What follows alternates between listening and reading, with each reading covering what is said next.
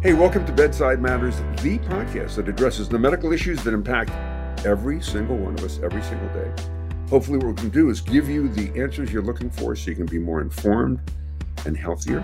I'm joined, as I always am, by Dr. David Kipper. David, you look wonderful, tan and healthy and happy. All of the above. How is everyone else? Lori, Anna, Petey? My COVID's over. Anna looks good. You were traveling? I'm not tan at all, but thank you. Yeah, you don't do the tan thing, do you? No. See, I used to do the tan thing, but that's not healthy for you today. Right, David? You don't recommend people going out and getting the vitamin D? Absolutely the worst thing you can do. Ask any doctor but me, but ask any other doctor. But also we're asking you because you're the one that's here.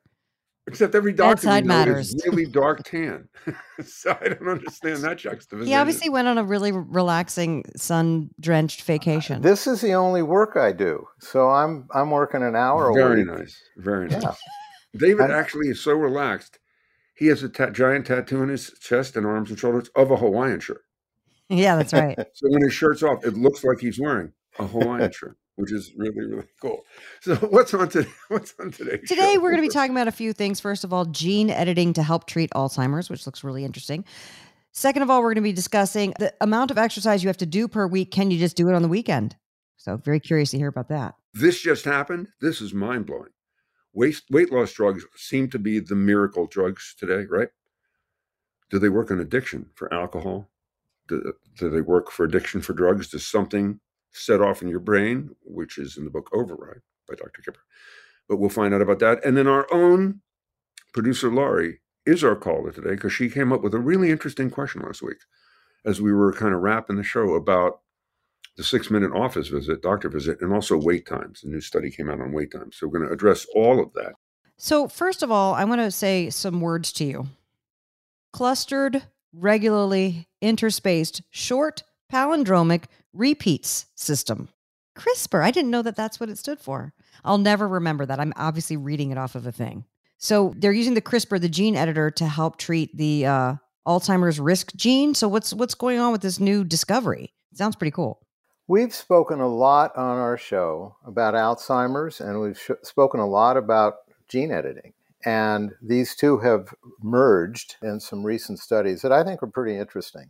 Again, the population is aging. We're seeing more Alzheimer's. We're putting a lot of money into trying to figure this out, how to slow it down and how to treat it. So this is actually some really interesting therapy for this. And there are two new strategies that have come out to combine the CRISPR technology with the treatment for Alzheimer's. The first one is designed to decrease the production of the beta amyloid. We know that in Alzheimer's, there's this protein that builds up, beta amyloid and tau proteins, and they clog up the neural system in the brain, and they prevent these glial cells, these nerve cells in the brain, from communicating with each other and transmitting messages throughout the brain that impact our memory and our cognition. So these researchers at UC San Diego identified a gene that makes beta amyloid. It's called the AP gene, APP gene. And they use CRISPR to modify these genes. That's what CRISPR does. It edits these genes. And it basically snipped off the bottom of this AP gene.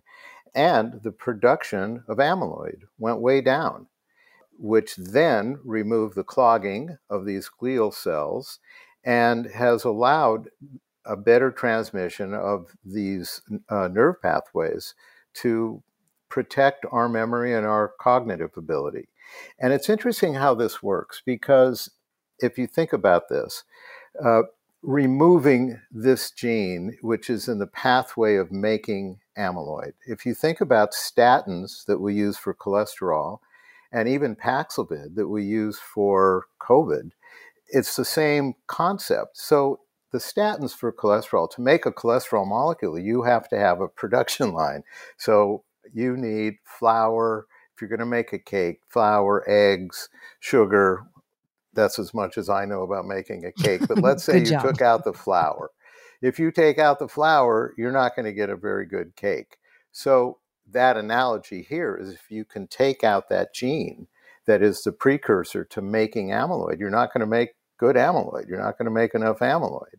And if you extrapolate that to an antiviral, and we have these out there, we have AIDS, we have herpes, we have other antivirals that work in a similar way. For a virus to make another virus, it has to grab things from within the system that allow it to produce another virus and to replicate. So, same concept. Paxlovid, you give Paxlovid to someone that's got COVID, and that virus can't make another COVID virus because the Paxlovid looks like a fake or false ingredient to making a new virus. So the minute you start taking Paxlovid, you're not making any new virus. That's why we encourage people to take this drug early, but this isn't about COVID. This is about Alzheimer's. So that's one strategy. And the other strategy that actually has come out of Duke University is to dampen the effect of the gene that we know that implies a very high risk for developing Alzheimer's, and that's the APO4 gene. And what they did was that they manipulated this gene. It's a very specific gene in the lineage of getting to APO4, and it's a specific APO4E4. It's a subset, it's a variant of that high-risk gene. That gene is so risky. If you have one copy of that gene, you increase your risk for Alzheimer's by 2 to 3 times. If you have 2 copies of that gene, you increase your risk by 8 to 12 times. So this is a very significant breakthrough for this. And they did this working with mice, poor mice, and what they found was that by altering this gene and minimizing this gene, we dampen the impact of that gene. Therefore, we lower the risk. So these are 2 new breakthroughs in the combination of gene editing in treatment for Alzheimer's. And they come from very different angles. And this is very exciting. Do they know unequivocally that gene editing doesn't have repercussions down the road, some horrific thing that we didn't anticipate? Because again, you're playing with the body. So when you alter one thing, does it impact something? And maybe we don't know that or didn't detect that yet, but oh, wow, the ramifications of that down the road. Peter, that's probably the smartest question that people can ask, but rarely ask about CRISPR. Because when you alter these genes, these are permanent changes. So that question, we don't know the answer to that. In other words, are we altering this gene and creating another monster? Right. We don't know that that. we don't know, and that we don't even know that it's surfaced, or we set it off down the road, or it'll be not that person, but their offspring. It's just you're playing in the gene pool, as they say. So we do know that these genes are specifically related to these diseases. So if I'm somebody with a family member, or if it's me that's fighting this disease, I'm going to roll the dice on that. But that is the question, Peter, and I don't think we're going to have an answer to that for a number of years. That's fascinating that they can do that. But that was also my thought. I was like, are we going to grow an arm out of our head if we change the genes around? But obviously, this machinery is very specific. So it's so specific. It stands for a bunch of nouns that I'll probably never be able to pronounce ever again in the future. So exercise. And this is where I get confused. And sort of the 150 minutes per week, I'm like, do they mean cardio? Do they mean weight bearing exercise, weight training? I know weight bearing exercise is walking. Weight training. Do they mean, do we have to do it on the weekend? Do we have to do it every single day, spread out evenly? But they're saying that weekend warriors now, meaning the folks who really work out hard on the weekend, are actually healthier than the people who exercise regularly. And what kind of exercise? It's an interesting question, especially for those of us that try to exercise. And we know that metric. Most of us know that we need 150 minutes. And to answer your question, it can be moderate exercise to vigorous exercise. It just has to be a little bit beyond inactivity. So Okay. Harvard did a study. They did an interesting study. They looked at 500,000 people in the United Kingdom from ages 40 to 69 years old. And they looked at their data over 5 years. And the way they studied people was that they gave them activity, which was walking or cycling, and they gave them a wrist monitor so that they could see what they were producing and what they were doing. And they measured these results against specific diseases. One of these diseases, one of these problems was heart failure. They looked at, is it better to be spacing out your exercise during the week. What's the impact on the risk for heart failure versus people that are the weekend warriors that just do this Saturday and Sunday? And what they found was interesting. They found that if you were spacing your exercise out during the week, you cut that risk for heart failure by 36%. If you were a weekend warrior, you cut that risk for heart failure by 38%. So what that tells us, and these statistics bore out with other diseases. Therefore, you should just get your exercise in. It almost doesn't matter when you do it. There Whenever are you can. problems. There are problems, however, as a weekend warrior. One thing we know that you do start to lose conditioning as adults after 3 days of inactivity. So at least there's one negative to that. You're more prone to injury if you take 5 days off and 2 days on and you're working harder. And the weekend warriors tend to have more contact sports, more contact activities, higher risk there. But if you look at the benefits from exercise, independent of when you do it, we know, for instance, that when you exercise to this degree, you build collateral circulation, you build arteries. I have a friend who has terrible heart disease, and he's got stents, and he's every 10 minutes thinks he's having a heart attack. And to evaluate him, it's complicated. But not too long ago, his symptoms were enough that we did an angiogram on him. And he exercises every day, and he's a gentleman in his 80s, but looks great, and his brain is functioning great. When we did the angiogram, what we found was that he built collaterals. He had one artery, a part of one artery that was compromised, that was creating his symptoms, but he had built enough collateral circulation around that one area that he didn't need any intervention. And so if Jeez. that artery had closed off, there would have been no damage to the heart muscle underneath because he had new blood vessels. May I So ask you not to step on HIPAA laws? When did he start? He's 80. When did he start exercising? How long ago? probably in his 50s. So, and this is from doing like zone 2 cardio training, like building up that VO2 capacity. It also will strengthen is it cardio or is it lift? It's cardio, right? Like It's more moderate. likely cardio. Yeah. But whatever you're doing that raises your pulse rate, you're doing some benefit. And it's not just the heart, it's in all the other tissues and organs too. So it really does have a lot of health benefits. People that exercise in the morning have better dietary patterns throughout the day because they feel they did something and they're more careful with their choices. Every chronic illness that you could list benefits from exercise, and it's probably the vascular issue, amongst one other.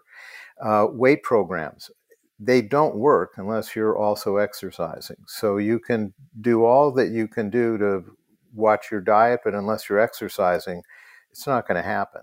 And the other issue that I just mentioned that helps with these chronic illnesses is that exercise creates endorphins. So endorphins are the body's opiates. Their endorphin receptors look like opiate receptors. And they stay in your system about 18 hours. So if you exercise early in the day, you have a good 18 hours of protection. And what do these endorphins do? They calm you. Less stress hormone, less anxiety, less depression.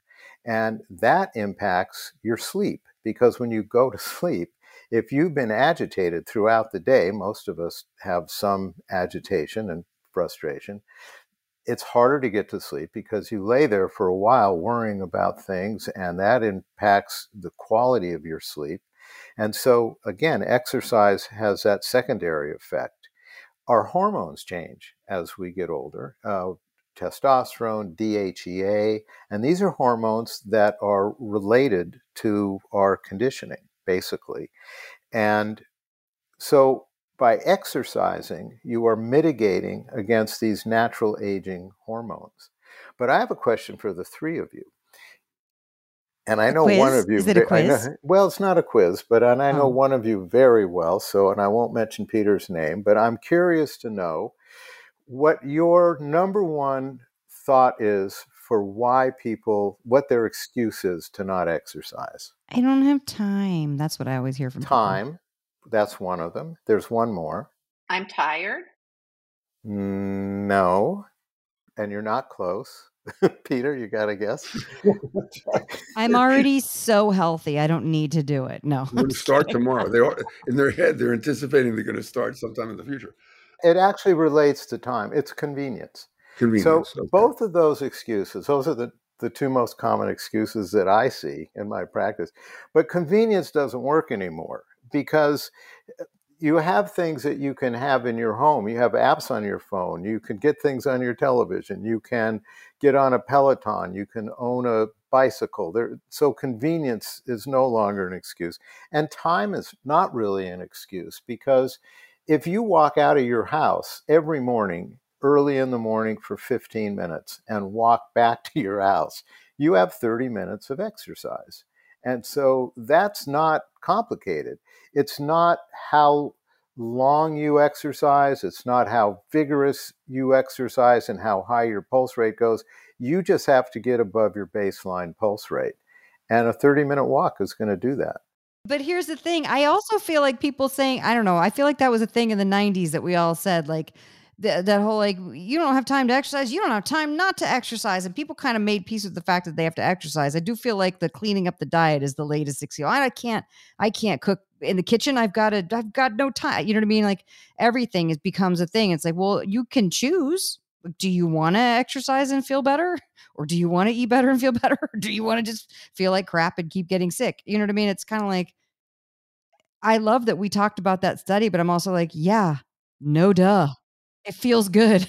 Like, but we're also a reactive healthcare system. So people go to the doctor when they have a problem. And we've also become accustomed to the fact that you go to the doctor, you're going to get a pill.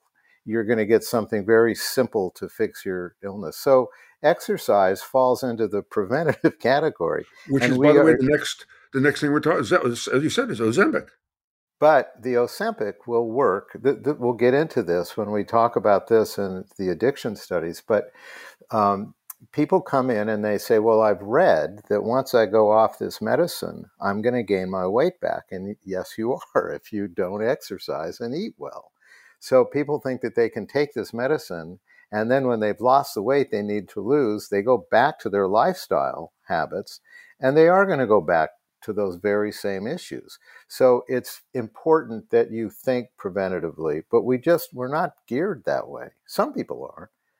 The gentleman that got his collateral circulation certainly that's incredible. Understands that. That makes me feel better because, at the beginning of this year, one of my New Year's goals, I don't do resolutions because I'm not trying to quit anything. I want to resolve to do something better with myself. You know what I mean? So one of my New Year's goals was to do an hour of cardio every day this year. So I'd have 365 hours by the end of the year. And I know that sounds extreme, but it also, like Kipper was saying, it counts going on a walk.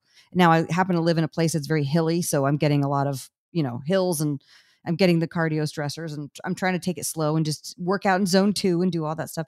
And it's been really great. Now I'm thinking, I wish I had somehow figured out how to measure if my VO2 capacity is improved or my heart's improved or collaterals or whatever words you're using. You're using a lot of nouns that I love. And just to see if it's worked. And so far I'm on track, and I'm allowing myself to take away some of the time because I'm realizing that I'm just doing that and not doing as much strength training as I like. But here's the thing. I realize if I don't do it, I literally feel depressed. I get sad if it's 2 days without doing the endorphin thing. It's real. I have that same perspective. The days I don't exercise, I do feel differently. I think I'm less efficient and kind and all of those things. I notice a difference. Well, Anna, now you've learned that you can do your 360 hours of exercise in tomorrow. 3 weekends. Yeah. Get it all. I will say there's a couple times because life happens and you're traveling. You're not going to be like, there's not every day you have an hour to do cardio. I know it's a ridiculous goal, but then I was like, but what happens then? It makes you go, you know what? Today I have to do it. Because tomorrow, if I'm behind 2 hours, 3 hours, 4 hours, it's really going to suck making up 4 hours. When do you do it, Anna? You do it early in the morning, first thing? Well, now I have to spread it out because it's hot in the day. but I'll spread it. I'll do a half hour on the bike, half hour walk at the end of the day, or we'll Look at walk after you. dinner, or but even if it's like somebody goes, by the way, and I'm not the type of person, I'm not like I love working out. I'm not like a super thin workout fitness babe. I cook food and I like, you know what I mean? So for me to set that kind of a goal was a big deal. And then I realized, oh, I like it. So I That's don't good. know. I Well, figure if I can continue. get out there and exercise, y'all can do it. It's also harder for people that come into the office with chronic illnesses. They come in and they've just developed diabetes, they've just developed heart disease, big list here. And part of their treatment plan beyond taking a pill is that they have to start moving and they have to start sleeping Mm. better. And so to get people to accept these lifestyle issues at the 11th hour is almost impossible. People have a very hard time shifting. David, before we move on to our, hey, this just happened, when you said way back, you know what, you get your heart rate up, anything gets your heart rate up. I just thought if your grandchild gets your heart rate up or your son does something stupid and gets your heart rate up, is there a benefit to that? Is there the Absolutely. same benefit to the heart rate up? If you could have sex for 30 minutes, God love you, you're getting your heart rate up. So yes, Goals. if you're yelling at Tommy for 30 minutes, your heart You rate's get up. your, and it doesn't discern whether it's good or bad way that you got it up. No? Wow.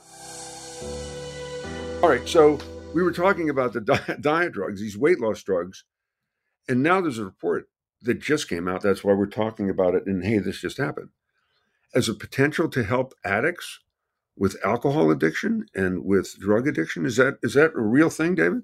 It actually is. And what we're seeing now, because these drugs are out there and a million people are now taking these, we're getting these reports of other things that happen with these drugs.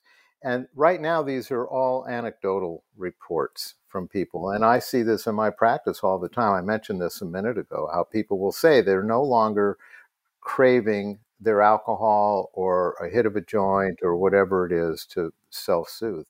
And what we're now looking at are some studies that people are studying this, science is studying this. And what's interesting to me is that the drug companies are not pushing this information. Why are they not pushing this information? You'd think their sales would go up. The drug companies have long learned that there's no profit in addiction medicines. So they're not investing in that campaign. Explain that, David, if you would. Explain why that is. Well, first of all, if you stop taking the drug, are your addictive cravings and urges going to come back? And secondly, medicine is not the only approach to treating addiction. Addiction is a multidisciplinary fix.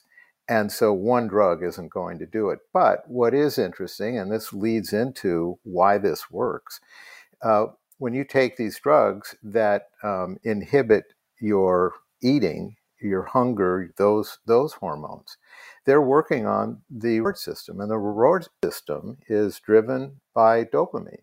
So every time you do something that's pleasurable, you get a hit of dopamine. So pretty soon these habits develop. So if you're someone that eats to soothe your bad feelings, you take some food, you get a hit of dopamine, that reinforces that habit that eating is a good thing, and pretty soon you weigh 400 pounds.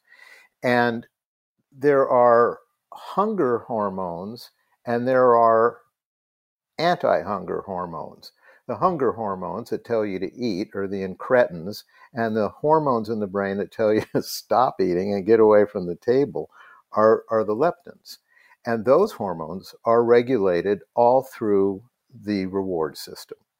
And what we know about these semaglutides is that they control hunger by making the pancreas create more insulin so you can manage the sugar, the extra sugar that's coming in. And also, they manipulate these hormones. One of the things that the semaglutides do is that they increase the amount of leptin, the hormone that says stop eating, and they inhibit the incretins that tell you to eat. And there's a difference. There are 4 of these products that are out now. And this is not an advertisement for Mounjaro, but of the other 3, the Ozempic, the Wegovy, the Rybelsus, those may inhibit the incretins by 30%, whereas Mounjaro inhibits those by 60%. So your hunger mechanism is turned off a little bit more with this one. And there are more of these coming down the line because they've been so successful. And these studies are now coming in. There was one done at University of North Carolina where they looked at alcohol and smoking in relationship to the semaglutides, and these anecdotal studies bore out. And there was another study at the University of Pennsylvania, poor mice, where they put these mice on cocaine and they gave them these semaglutides, and their drive for cocaine went away. So we know that there's a real association. Can I ask you what mice? They How do didn't mice call their present? dealer, or like how Yes, I was going to say, how do they present that they need more cocaine? they don't go over to the crack pellet and like tap at it? That is what they do. It's Yeah. exactly right, Anna, is that they have a little, constant supply. And when they run out in their brain, they go over to the trough. So I pictured the same thing she did, little mice on cell phones going, come on, answer. Hey, Mikey. but there are other issues. And I think another issue with the drug companies is that, and I think they say this, and I hope they mean this, but if this were used for addiction, then the overwhelming drive to get these drugs would probably take some of that supply away from people that were obese or had diabetes or had other illnesses that would benefit in a different way. Got it. And also these are expensive medicines. They're not cheap. But David, the ramifications of being able to give a drug and get people off that really, with the recidivism rate as high as it's always been, that to find a drug that could actually potentially clean some guy go, I don't want my pizza and I don't want my cocaine. Well, I think this should be part of a discussion going forward. In Override, a very interesting book, we talk about the relationship of addiction to brain chemistry. And addiction is driven by neurotransmitters. And people that have a deficiency in serotonin, they are seeking drugs that supply serotonin. They're looking for calming chemicals. So these people are looking for alcohol and opiates, and people that have a deficiency imbalance in dopamine, they're looking to get dopamine from somewhere. And they're driven to things like cocaine and methamphetamine and dexedrine and Adderall. So the origins of addiction come into play in this conversation.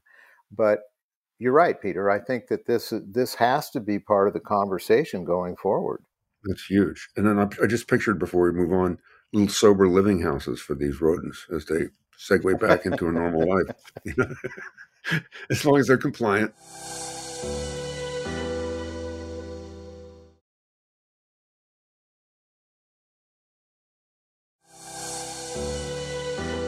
So in today's Hey, What About Me?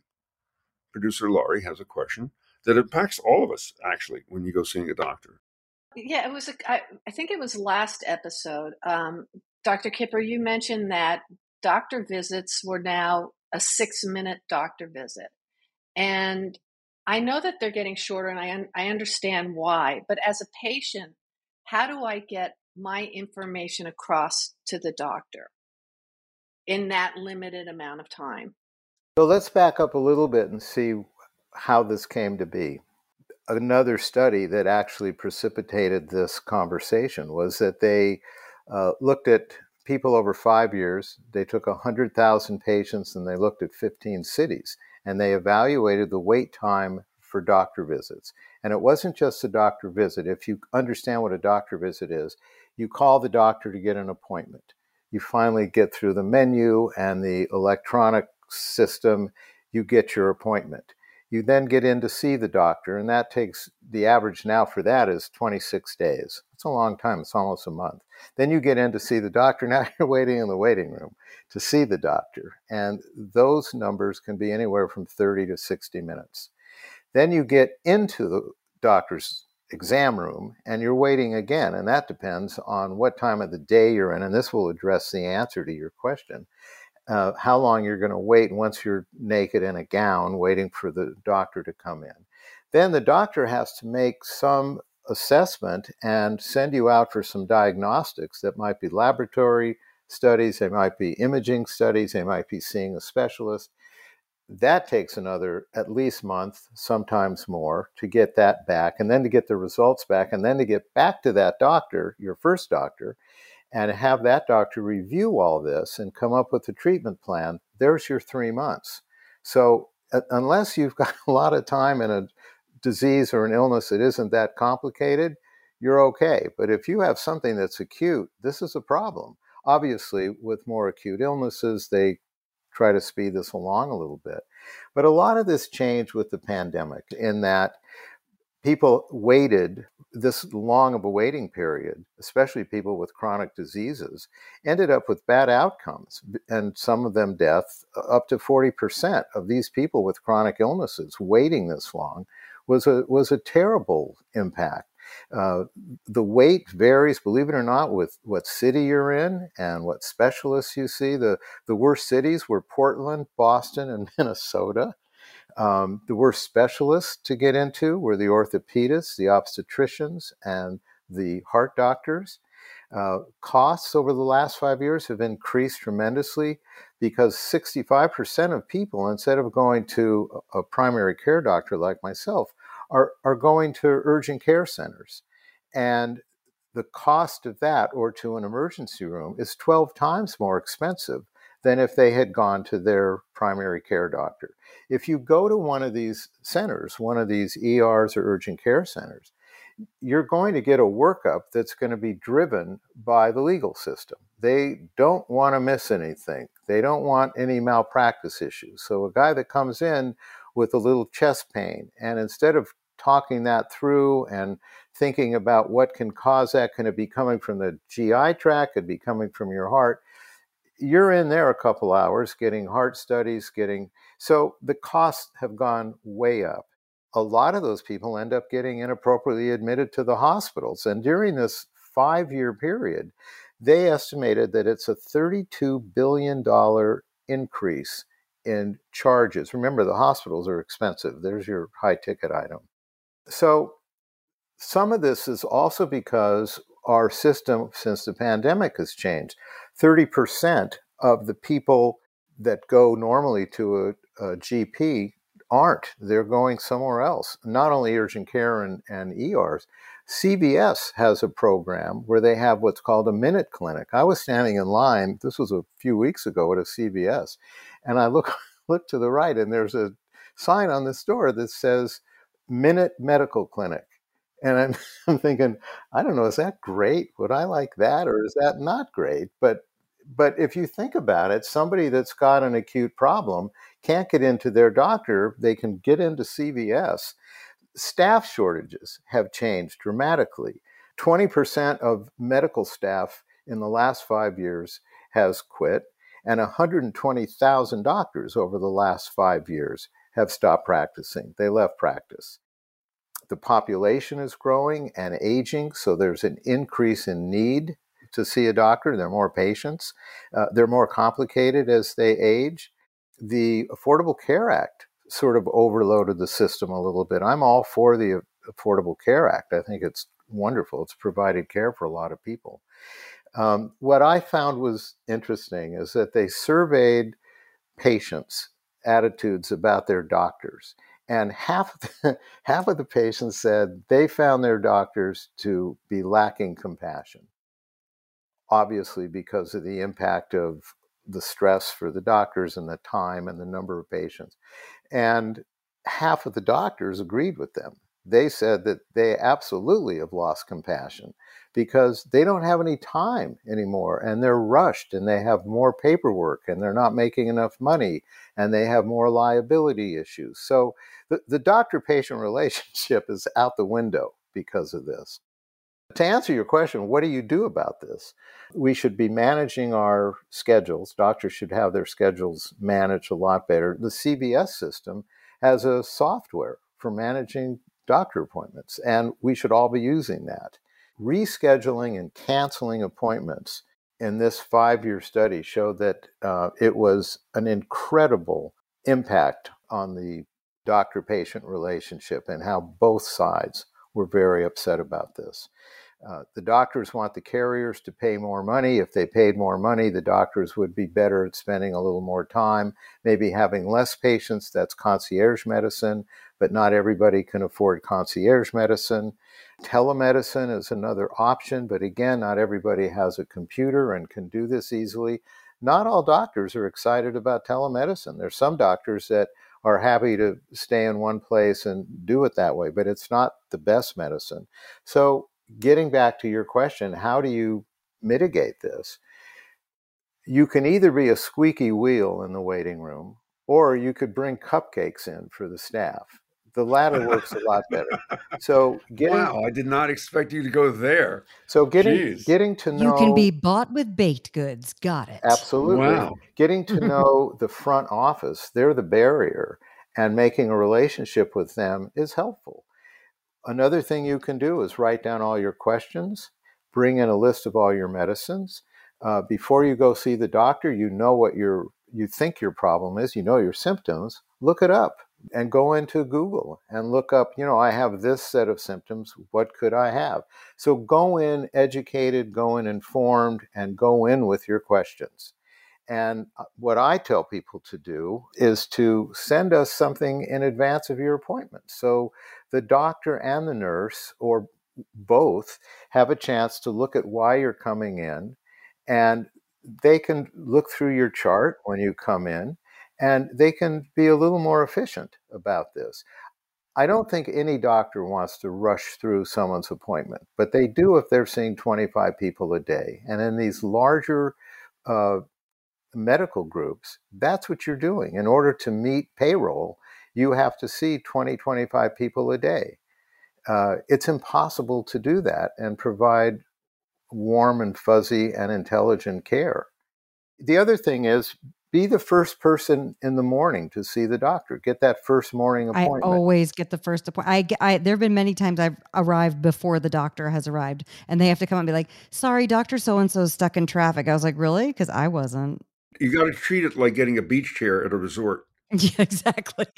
And the first appointment after lunch usually is a little more efficient. But it's getting in there first, because by the time you're the second, you're already waiting for Anna, who got there an hour early, and she complicated the visit. So got it. I do make things complicated. Well, listen, if you guys have a question for Dr. Kipper, you can either come and become a producer on our show, or you can go to bedsidematters.org and fill out the questionnaire, leave us a message, write us an email, and Dr. Kipper just might answer your question. Thank you, producer Lori, for doing that. So let's go ahead and do our sum up. We talked about the CRISPR gene editor helping Alzheimer's.